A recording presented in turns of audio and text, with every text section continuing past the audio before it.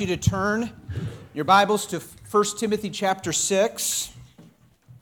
I'd encourage you also to take your bulletins if you have it. There's a sheet on the back. The last page gives you kind of an outline of the main points for the sermon.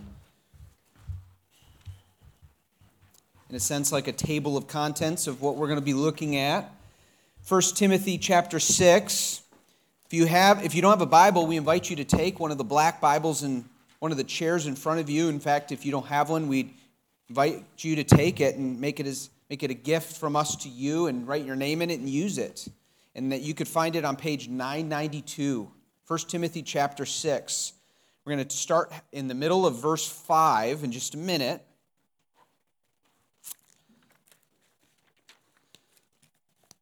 This is not a Mother's Day sermon. This is and fathers and husbands and wives and men and women, all ages. It's a big warning sermon. There's a great, great glory in front of you kind of sermon. It is something for each one of our souls. I wonder if you had an offer given to you today that said you have a choice. If you sign here, you will receive in the next month $100 million. I wonder if you would say yes to that. I think you would say, I don't wonder if I would say yes to that.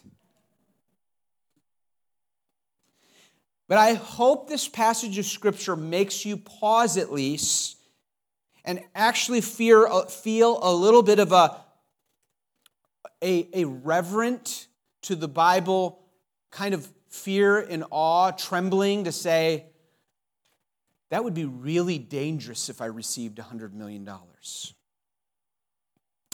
Look with me at 1 Timothy chapter 6, beginning in verse 5. I'm jumping in the middle of a paragraph. What we're doing here is we're in this passage because we've been taking about 10 weeks on 1 Timothy, seeing different themes that Paul tells Timothy, hey, this is how a church ought to behave as God's people, as God's family. So we saw church leaders, and the membership are to be godly people, godly women, godly men, godly elders, godly deacons.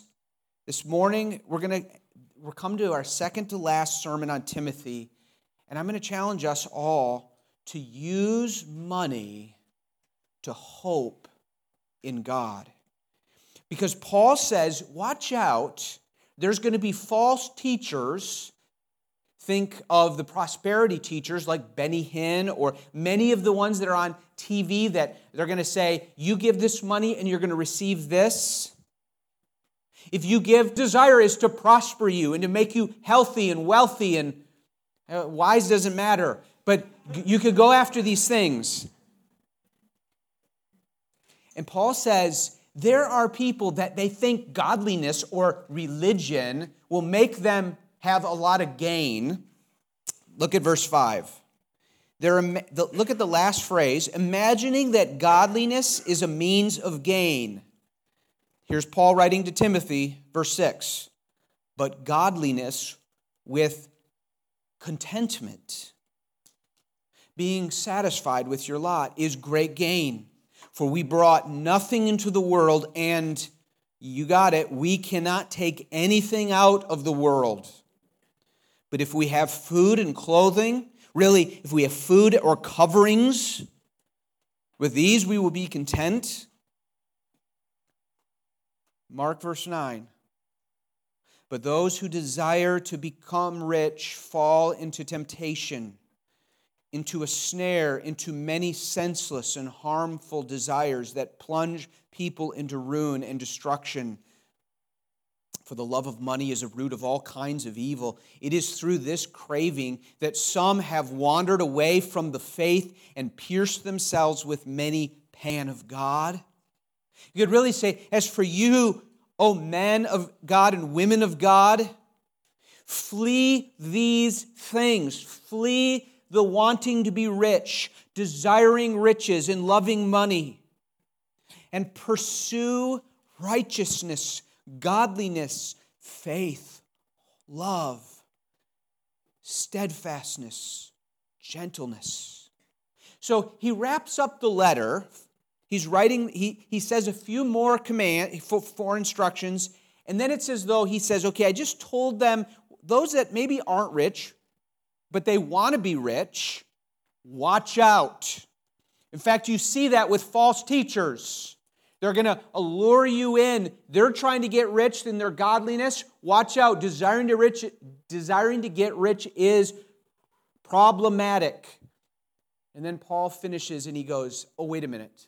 In this church of Ephesus, there are already a lot of people that are rich. I got to end with something. Look at verse 17.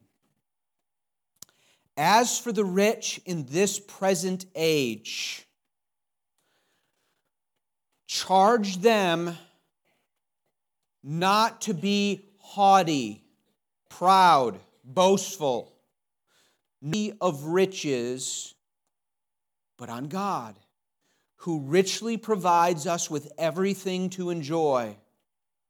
They are to do good, to be rich in good works, to be generous and ready to share, thus storing up treasure for themselves as a good foundation for the future, so that they may take hold of that which is truly life. What is your relationship to money? Do you love it? Do you hate money? Do you get anxious over the topic of money? Are you indifferent to it? Do you enjoy money? Do you use it well?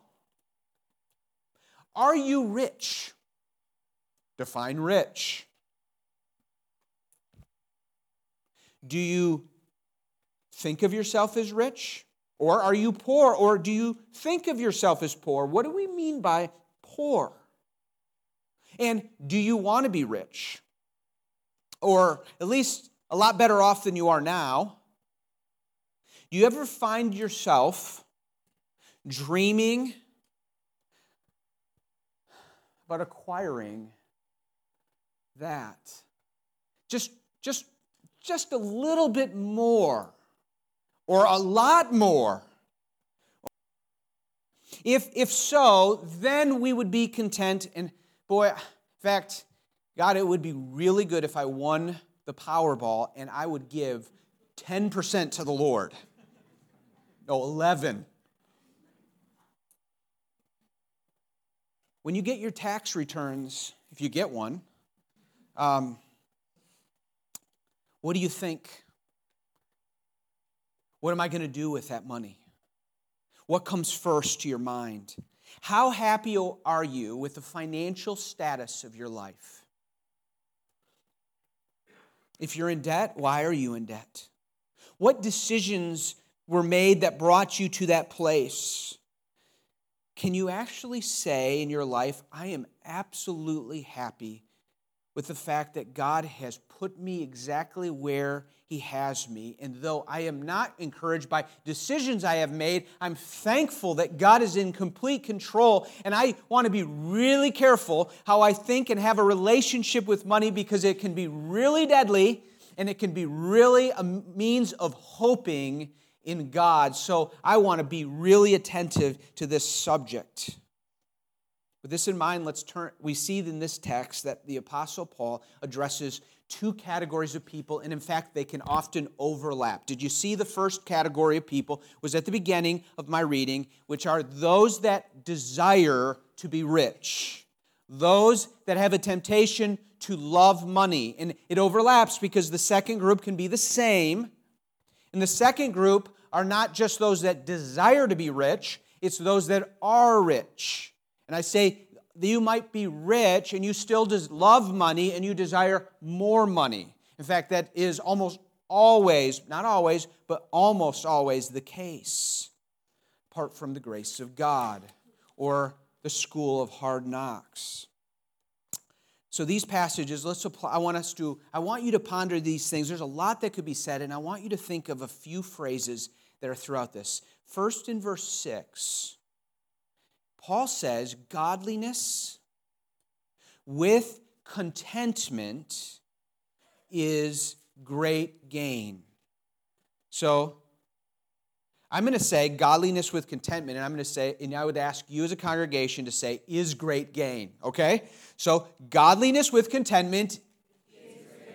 Let's try it one more time. Godliness with contentment. That's what Paul says.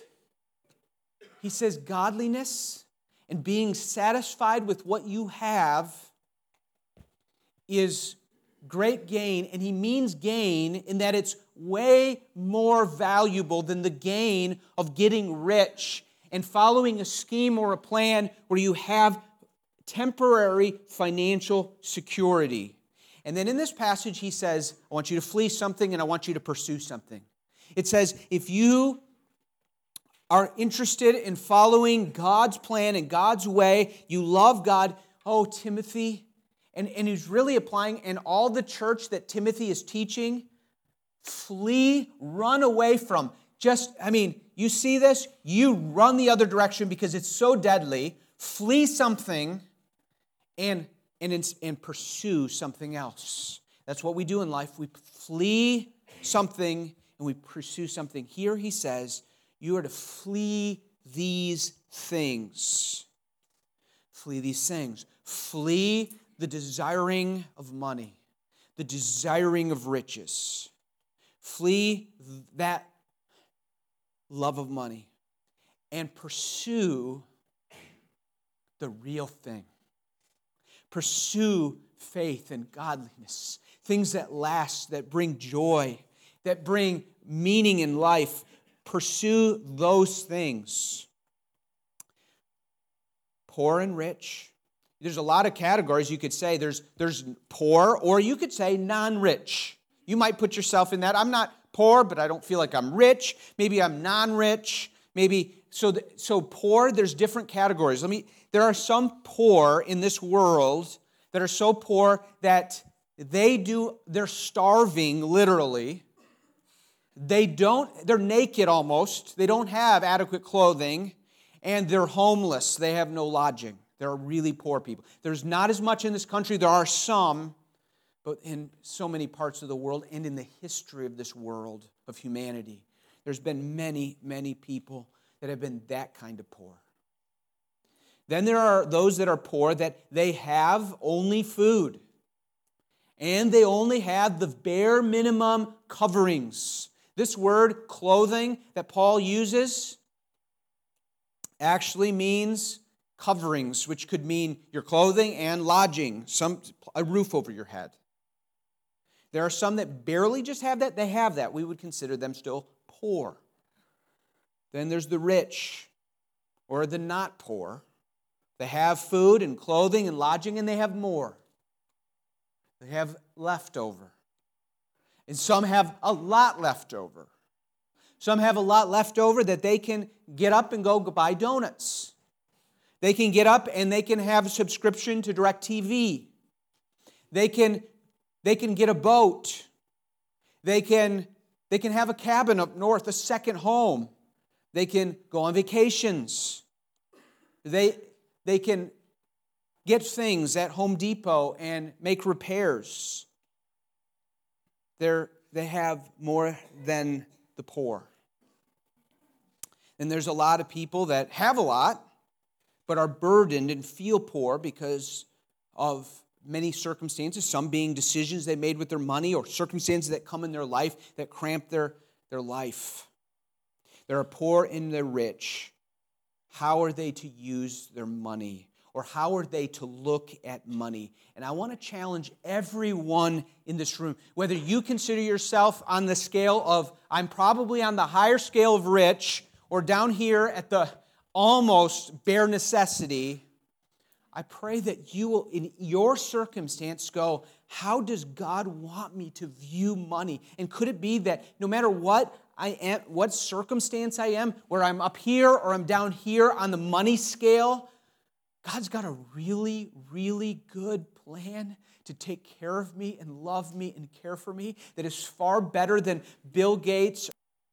So this morning, I kind of want to boil all this down to 8 points that kind of are like just, they're principles, they're truths that Paul gives us, that they build on each other, and I think give us the substance of what he said to those who desire to be rich and those who are rich. And he says, I want you to find that there's something so much better in this subject. So let's look at them. Here's 8 things. First of all, number 1, being satisfied in God, or contentment, is far better than being rich. If you have your notes there, they're on the back sheet. Being satisfied in God is far better than being rich. I hope you hear that. When I say, I have in parentheses, contentment is being satisfied in God.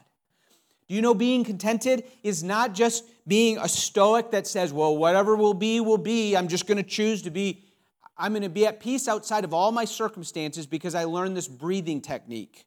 Or I learned some type of new age kind of positive thinking skill. That's not what he's talking about. Contentment, which is being satisfied no matter what happens in your life, what circumstances, comes from an idea that I am satisfied in God and His will for me.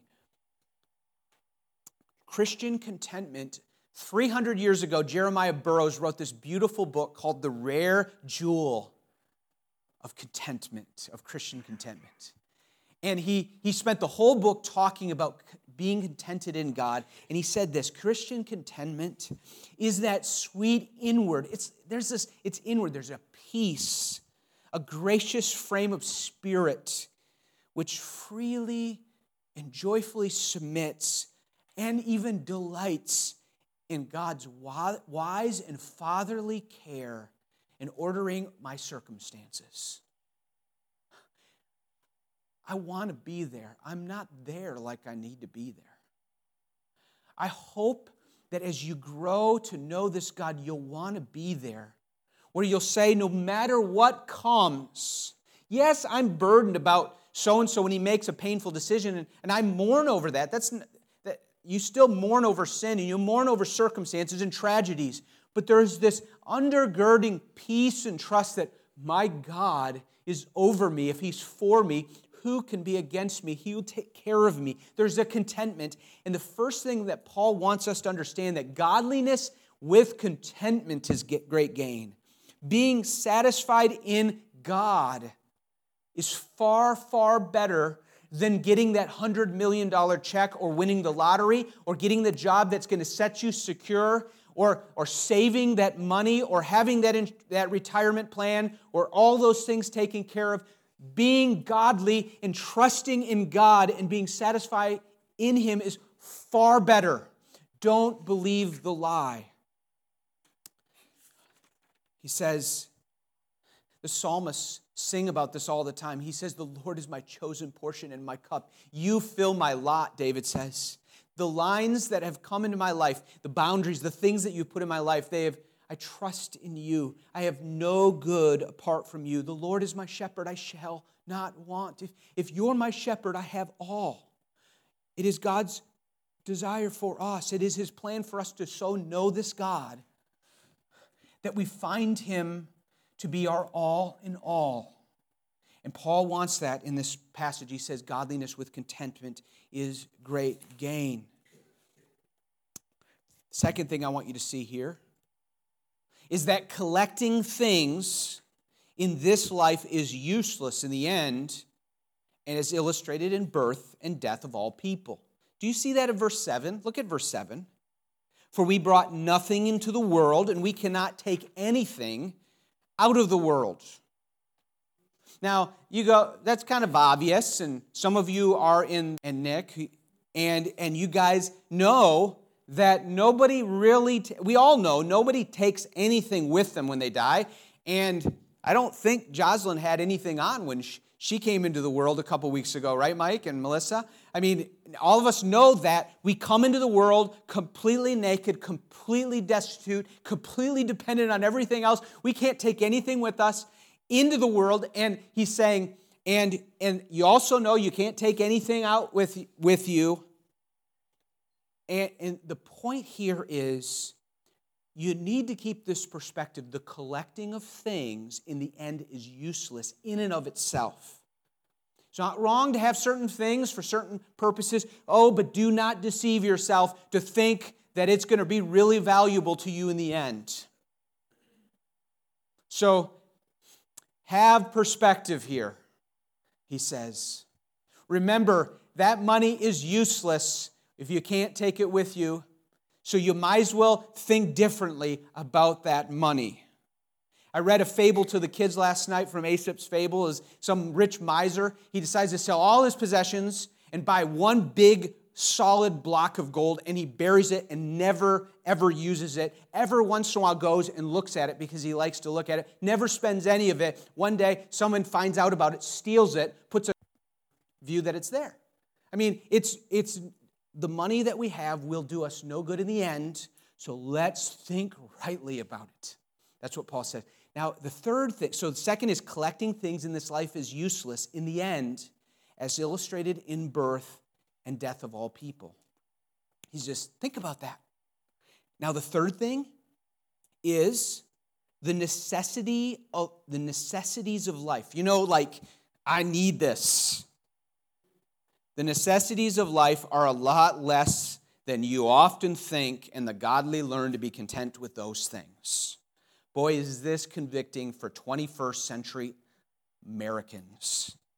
Boy, have we expanded the word need, the definition of need in our culture, hasn't it? Haven't we? I need this. And I'll tell you what, there are some dear brothers and sisters in Uganda and Zambia and Cameroon, in many parts of Asia, they look at you and go, can I just have a fresh supply of water for the month? That'd be really nice, that I don't get malaria or dysentery. That would be really nice. And we feel like we're deprived if we couldn't have date night, special event, or if we can't afford Netflix anymore. And I say all these things, I personally sit here and go, I am really rich compared to most of the world. I view myself as very wealthy in the history of the world, and even in America, I'm so blessed. I have so many niceties, not necessities. And Paul says, get perspective. The necessities of life are this.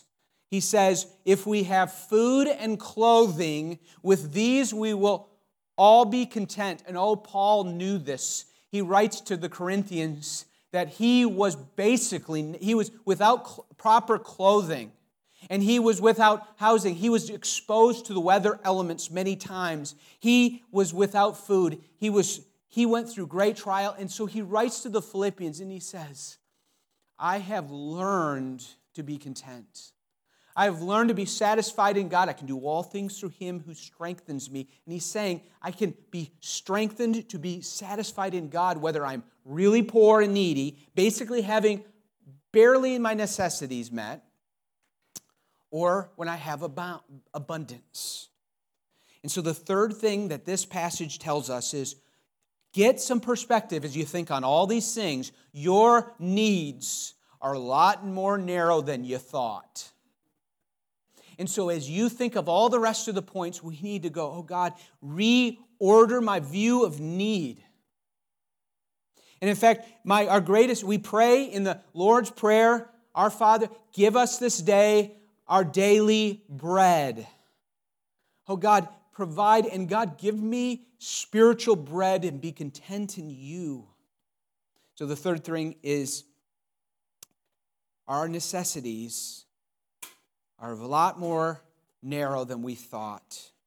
And the godly learn to be content. Oh, but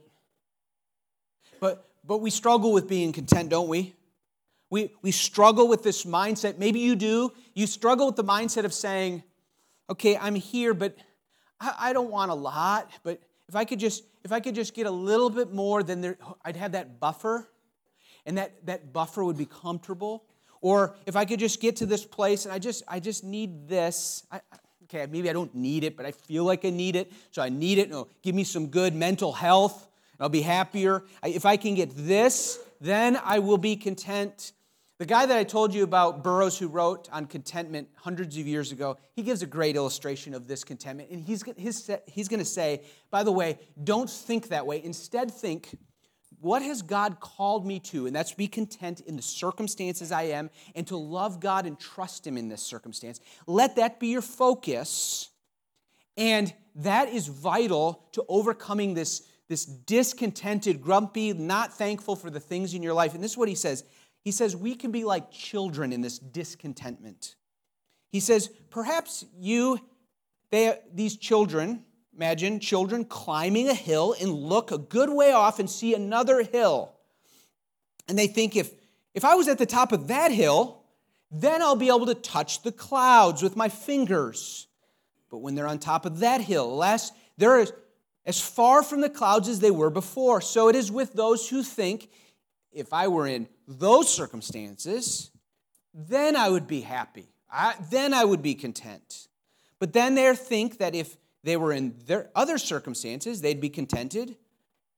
But when they've got into those circumstances, they're still as far from contentment as before.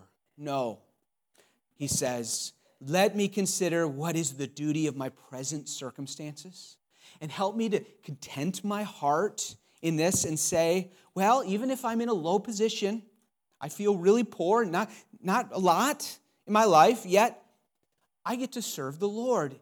He's allowed this. And I get to show an example of what it looks like to trust in God in these circumstances. And someday He'll wipe away all tears and any need in my life and allow me to rejoice at His table in glory forever. I want you to see number 4. The dream of being rich is a nightmare, not a fantasy. The dream of being rich is a nightmare, and not a fantasy. Do you realize that it is a bad thing to want to be rich? It is. That sounds strong. It even sounds kind of legalistic.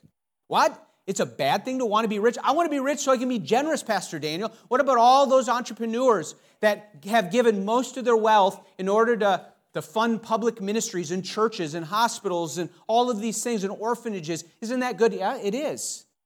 This passage says it is wrong to want to be rich. It's not wrong. We're going to see this in a minute. It's not wrong to be rich. But if it is your dream to be rich, run from that dream.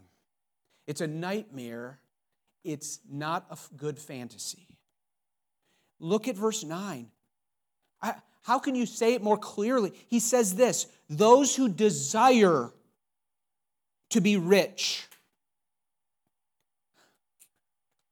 He lays this progress, this process of what happens. They fall into dangerous for you to be tempted. That's stage 1. You fall into temptation, and there are all these advertisements, all these alluring. I mean, if those are fishermen, you get lures in order to trick the fish to get onto the lure. It hooks them. What's the second thing? They're snared. It says, lured into a temptation, they're snared, they're caught into the snare. And those that desire to rich, they're entrapped. And it says they're entrapped and it leads into harmful and senseless desires. And it says they're plunged into ruin and destruction. That idea is they're drowned in it. They drowned in it. And he says, he could be more clear to say, don't desire to be rich. You get rich, to glory be to God. You have a responsibility, but don't make that your goal. Don't make the goal of your work to be rich. Don't make the goal of your career. Young people sitting in these front rows as you go out, don't make riches or being wealth your goal. Something that is very dangerous. It is sin to desire it, and it will lead you to ruin, he says. But I want you to see number 5. Loving money leads to so much pain. These are just overlap. Point number 4 and point 5. Point 4 is the dream of being rich is a nightmare, not a fantasy. Point 5 is loving money leads to so much pain. Do you see verse 10? For the love of money is a root of all kinds of evil. This is like a proverb. In fact, there was an ancient Greek proverb that says the love of money is the mother city of evils. In this case, it says the love of money. It doesn't say is the root. It says a root of all kinds of evils. It's not saying money is the root of all evil. It's saying the love of money is. It is through this cravings that some have even wandered from the faith. They have left the faith. They have lost Christ. They made a good profession of their faith, but they're like the seed that was sowed, and the cares of this world just took them away, and their faith was choked up, and they proved to not truly be disciples. It's not they lost their salvation. They proved that they truly weren't disciples in the first place. They didn't have real saving faith. Can you think about the root of all kinds of evils is the love of money? Just think of what money does when we love it. When you say, I want money, I want to get rich, it leads people to use people. So if you're an employer, you view your employees as people to use, not people to serve for the glory of God. Money can make parents use their kids or use your boss. It's just a means rather than a way to glorify God. Pastors can use church members as, I'm going to use you to get more money. Your customer is a means of more money. That doesn't lead us to love. The love of money leads to jealousy and envy and hatred and ultimately murder, if not in literal murder, but in the heart. It leads to theft, and it leads to the little theft, the small little things that, nobody's going to really find out about, to the things that, man, if they found out, I'm going to prison. I never thought I'd get there. I thought I loved money. I wanted that. It leads to a stingy heart that lacks generosity. It leads to I said theft, but fraud, and it leads to deception and cover-ups. Because if I tell the truth, that's going to hurt my salary, or it's my bonus, or my tax return. Loving money can lead to our finding our self-worth in what we have rather than who we have, Christ.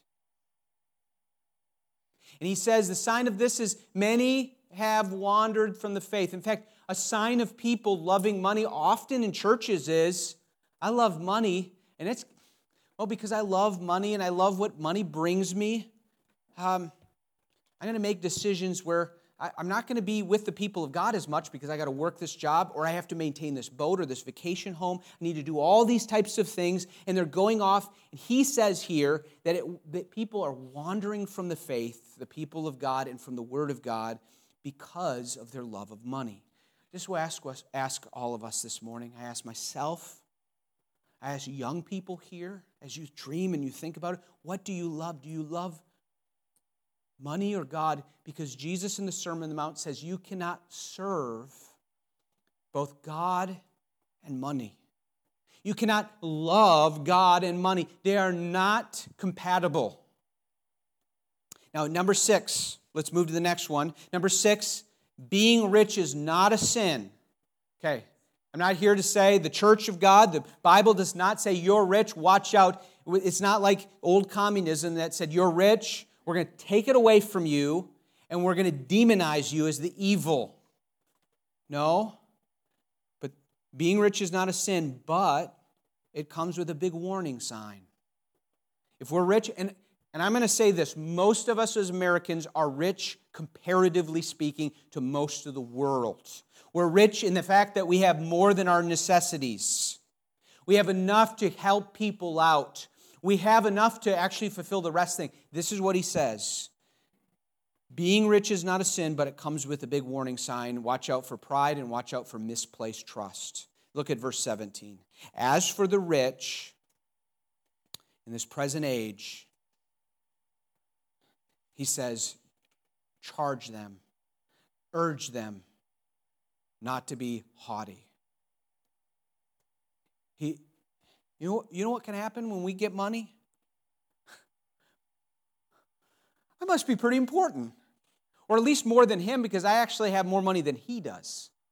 And we get into some kind of, this is insanity. This is not This is not reality. We actually think we're better. And he says, if you're rich, don't think you're better. Don't think you got on the higher tier with God because he gave you money. Who do you think you are? All that you've received comes from the Lord, Corinthians says. What have you had that you haven't received? So why do you act as though you haven't received it as a gift? So don't be proud. Don't be presumptuous to think that you're the source of all of this and that you're good and you're in and of itself because of that. Well, watch out. Big warning sign. Be humble. Be thankful. Be humble to those who are rich. But so also is misplaced trust. We know this.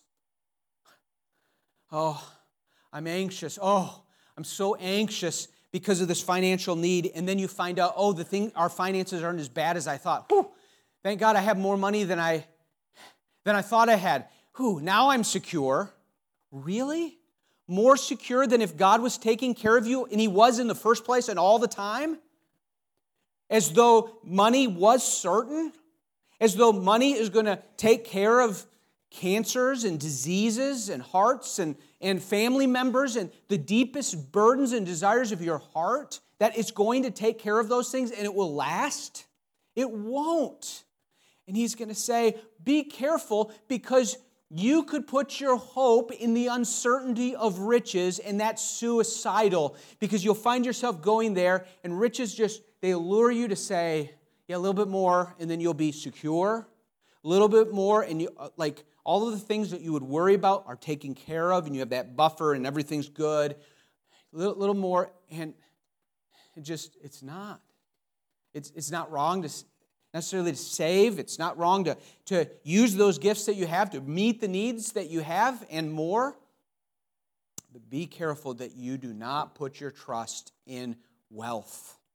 But he says, but in God, who richly provides us with everything to enjoy. Can you just see that here? So in the midst of all this, you might go, is it wrong to enjoy anything?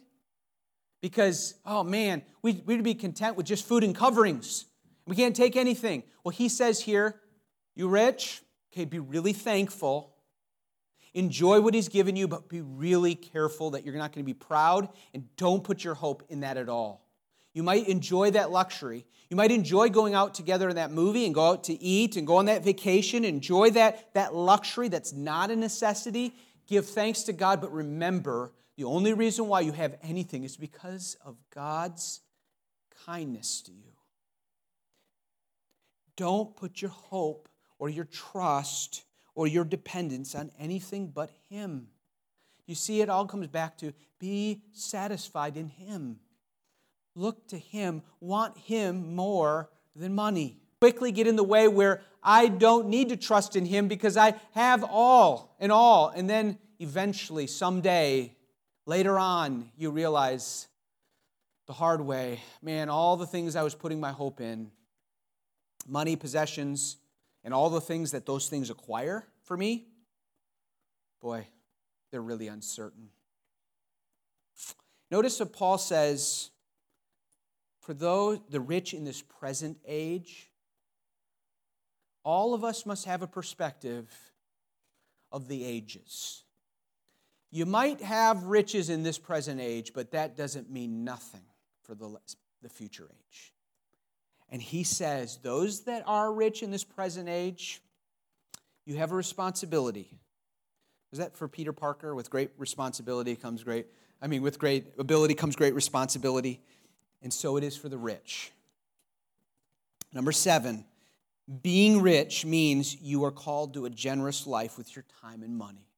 So he says, he's rich, watch out, warning sign, it's all over. Watch out for pride, watch out for setting your hope in the wrong things, and oh, by the way, enjoy the things God has given you, but within reason, because he's going to say, you are called to a great life of responsibility of investing. You're going to invest your life, and you're going to invest your time, and you're going to invest your money. Look what he says, they are to do good. That's just a general statement. They are to do good. They are to be rich in good works, and they're to be generous and ready to share. You see in the book of Acts, some of them selling their entire properties in order to give for the widows and give for others that are in need. They're giving in Corinthians, in Philippians, or the Philippian church gave generously. The Macedonians gave generously for the needs of others. And he says, you've been given so that you can give generously. You are to think and you are to scheme about you get more money and you go, what can I do to give it away? What can I do to help others that don't have? How can I pursue? Because here's an opportunity for me to remind myself with my expenditures, my hope is in God and not money. I want to see God at work in my life, not money at work in my life primarily. I want to see God's faithfulness, not the false faithfulness of what I thought money brought. Paul says to the writer to the Hebrews at the end of Hebrews 13, he says, do not love money and be content with all things that you have. For I have said, I will never leave you or forsake you. And the type of giving here is going to say, I'm going to give, and I'm going to give in order to be generous. I'm going to give of myself, my acts of service, my time, even if it's going to cost me money to give of my time, because I have a greater possession and an abiding one, and that's my God, and who is my growing contentment, my growing satisfaction. I want to end with this one, this number 8. Both the rich and the poor take hold of true life when they view money as a means of hoping in and being satisfied in God over everything. The rich and the poor, if you're in here and you're in between those stages, no matter where you are, you take hold of true life as you view money. Either you're not having much, very little, or you're actually having a lot of margin, or you could have margin if you made choices in your life that are different. You can use money as a means of growing in your hope in God and being satisfied in God. It might be saying,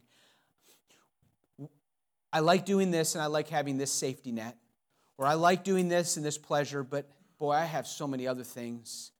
And God has called me to sacrificially give to the church, or give to this mission, or give to this missionary, or give to this special need in Flint, or give it to somebody I know in this church, or the Grace Fund, a certain need.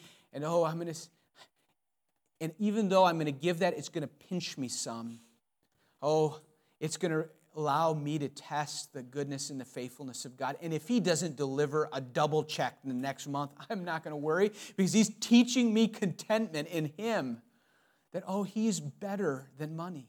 He is, all I have is Christ. And as we conclude this sermon can't make sense to any of us as Christ by faith.